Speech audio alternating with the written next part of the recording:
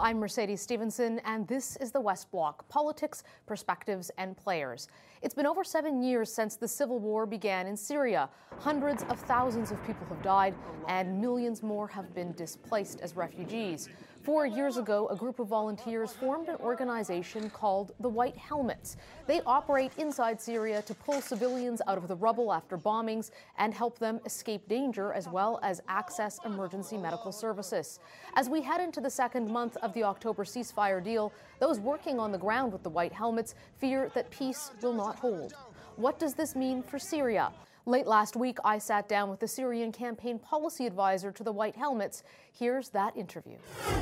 Kenan Rahmani joins me now. Kenan, you've been to Syria many times. I know you are on top of this file. We don't hear about Syria as much anymore in the news. So can you begin by giving us a bit of an update on what the situation is right now on the ground in Syria?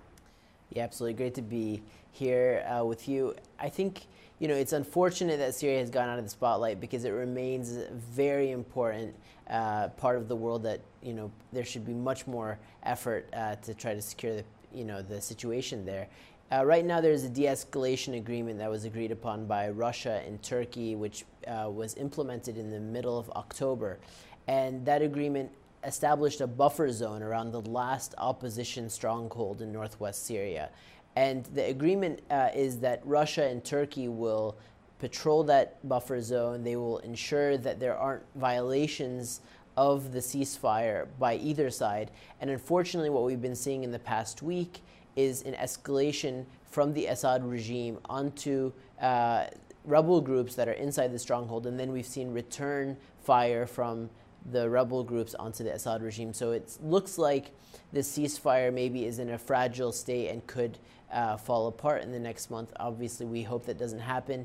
Idlib is an area in which there are more than 3 million residents. Half of those have been evacuated from other areas. And the thing that makes Idlib very unique is that there's nowhere left for people to be evacuated to. So if this area were to fall under the control of the Assad regime, probably through a very violent military offensive by the Assad regime and Iran and Russia, that would result in possibly 1 million refugees, and that would be a huge catastrophe.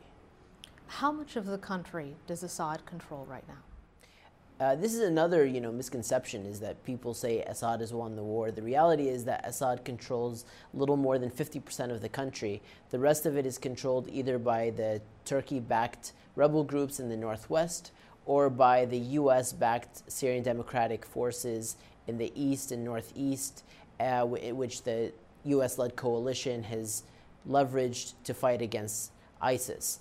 And Assad controls, major population centers, a lot of territory, but, if you look at more than half the population of Syria is displaced, millions of refugees, Assad really doesn't control that much of the country to be able to say that he's won the war. I know you have family in Syria, and you go in and out of Syria. How would you describe the experience of being there? I mean, it's something that for us living in America, we can't relate to it. You go in there, there's bombing on a daily basis. There's, families who have been completely separated. Either, the brothers and sisters are now in Germany or in other parts of Europe or in Canada.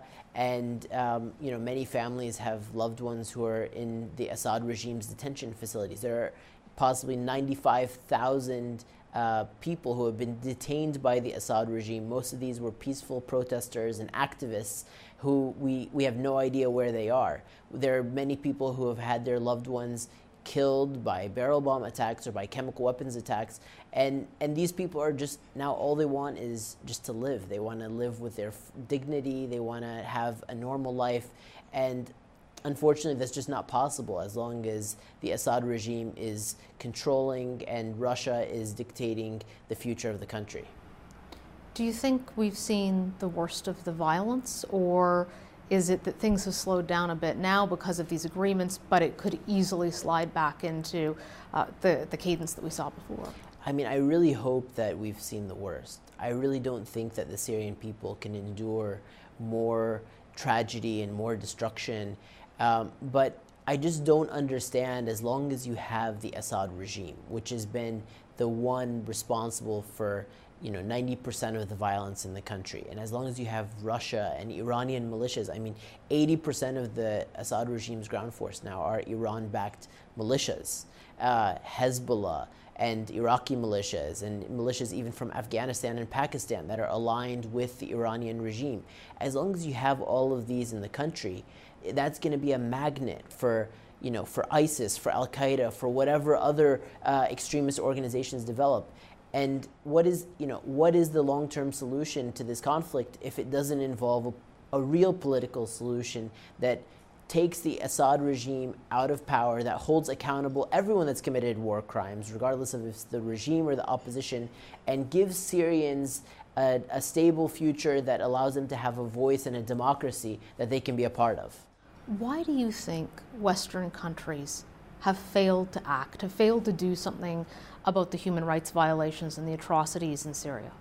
Well, I think that the world has forgotten not just Syria, but people, there's conflict around the world, and countries that in the past used to rise to the occasion to defend these populations, to stop dictatorships from massacring their own people, haven't done that. And obviously there have been a lot of mistakes throughout history in Rwanda, in Bosnia, in Kosovo. There have been a lot of times where we waited too long to act to protect people, and we've seen the consequences of those humanitarian catastrophes. But in Syria specifically, I think that the Obama administration came in 2009 and looked at the failure, looked at the Iraq War as a failure, looked at it as something that generated more humanitarian catastrophe, ruined to some extent the reputation of the U.S. military's efforts, and wanted to change that. Wanted leading from behind and pivoting to other parts of the world, focusing on economic partnerships and other things. And that left a vacuum. There was a vacuum of leadership when the Obama administration decided to do that. And then when you had the Arab Spring, from Yemen to Libya to Iraq to Syria, we see the failings of the international community to rise and confront extremism, to confront authoritarianism, and to confront the basic human rights of people in that region. How do Syrians see the world now, after this happening to them, and the hope that maybe NATO would come to their rescue, or the United Nations, or someone? And at the end of the day, it's a group that you've worked with very closely, the White Helmets, Syrians helping other Syrians, who have done more to save lives in desperate situations than any of the big international institutions. Yeah, I mean, it's heartbreaking to see the hope being crushed. I think, just as painful as it is to see 500,000 people killed and millions of refugees, millions of children who have been out of the education system and have no futures now, just as heartbreaking as it is to see all of that, it's just as heartbreaking to see the hope crushed in people, that there is an international community that cares about democracy and cares about human rights. Syrians now have seen the United Nations Security Council, which is supposed to maintain peace and stability in the world, as one of those members of the Security Council is dropping bombs on them, is vetoing investigations into the war crimes that are being committed by the Assad regime. And that has led Syrians to have a complete change in the way that they view the world. I mean, the Assad regime has always told the Syrian people that the US is your enemy and that NATO is your enemy and all of these, but people didn't really believe it. But now they're seeing for themselves that the international community hasn't stepped up to save them.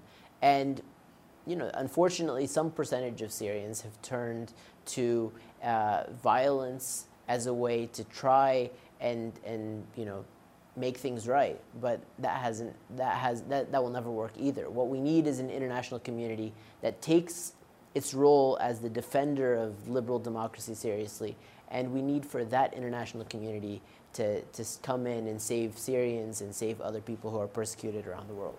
Canada took in 40,000 Syrian refugees. Now we're bringing in some of those white helmets who have managed to escape Syria after Assad began targeting them. Is Canada doing enough? I mean, everyone can do more. I think, the vacuum that's been left by the United States not leading in this effort should be filled by all of the like-minded countries that do believe in liberal democratic values and do believe in the protection of human rights. And I think Canada definitely has a role to play there. Thank you so much for joining us today. Thank you for having me. Thanks for checking out the West Block podcast. Don't forget to subscribe and listen on your Apple Podcast, Google Podcast, or wherever you find your podcast. And join the conversation at the West Block Facebook and check out our Instagram page. And please tune in again.